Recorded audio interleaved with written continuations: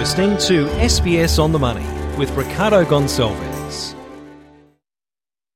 Hi everyone, it's your daily 10-minute business and finance news wrap for this Friday, the 3rd of February 2023. The Australian share market ended the week on a positive note. The S&P ASX 200 up by 0.6%, 7,558. That's amid signs global interest rates may be reaching their peak. The European Central Bank and Bank of England overnight lifting rates by 50 basis points. There may be one or two more to go according to those banks.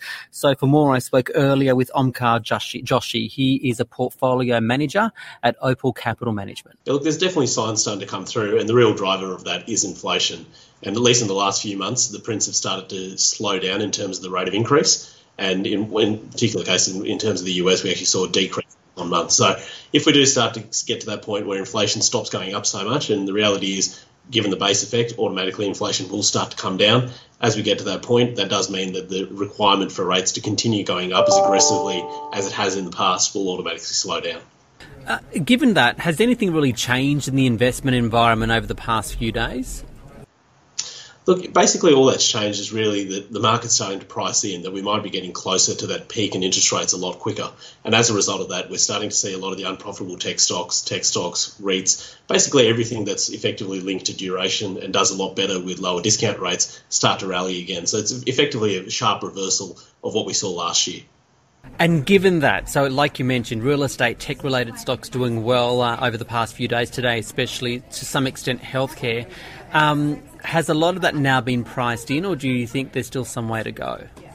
So I think there's definitely some more way to go, just given how bearish and scared the environment had become basically at the back end of last year. I mean, 2022 was a tough year frankly for most asset classes, and that was really driven by rates going up. Now that the increase in rates is starting to get priced in and that peak is being priced in, there's a lot more that this rally can extend simply because it's only been going for a few weeks and there's still a lot of bearishness and money on the sidelines. So there's potentially a lot more to go. I'm keen to also get your take on the US companies. We're in the midst of US corporate reporting season. Overnight, I think we had the AAAs, which is the Amazon, Apple and Alphabet, right?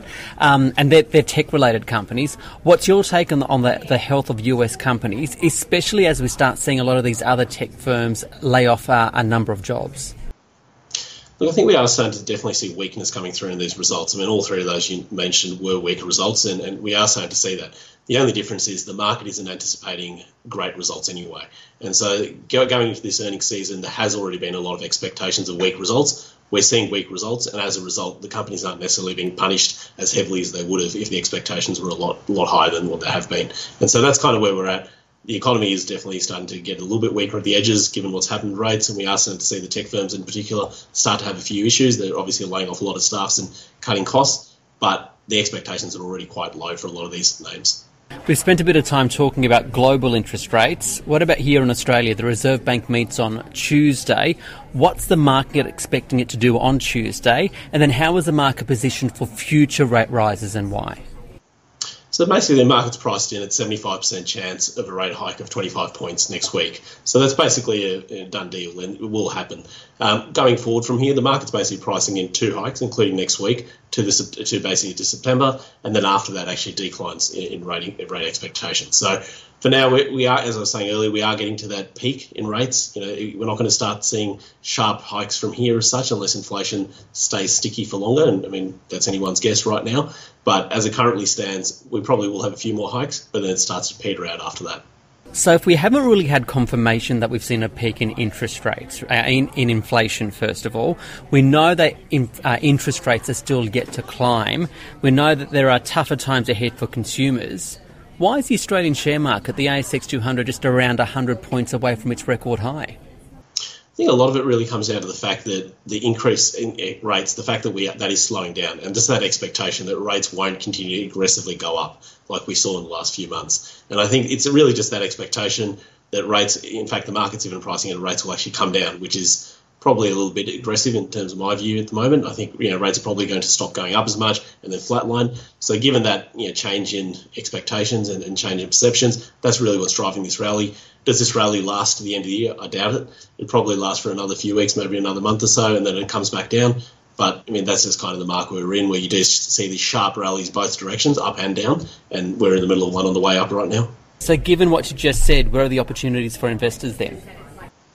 So I think at the moment we're going into a reporting season in Australia, and I think very much the opportunities are going to be company by company specific, as opposed to just this is a sector you want to be involved in. And we've seen even within tech, yes, tech is rallying and all those names are getting a bit of a tailwind currently, but even within that, Megaport came out with a disappointing update the other day and the stock was down 20%. So even in that space, while the whole sector looks good and because of what's happening with rates and the likelihood of rates stopping the increase that they've been on, you can't just necessarily buy that whole sector. You want to be a bit more selective in terms of the actual names you're looking at.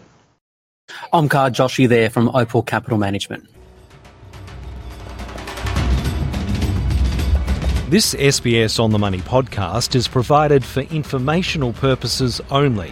The content on this podcast should not be understood as constituting advice or a recommendation.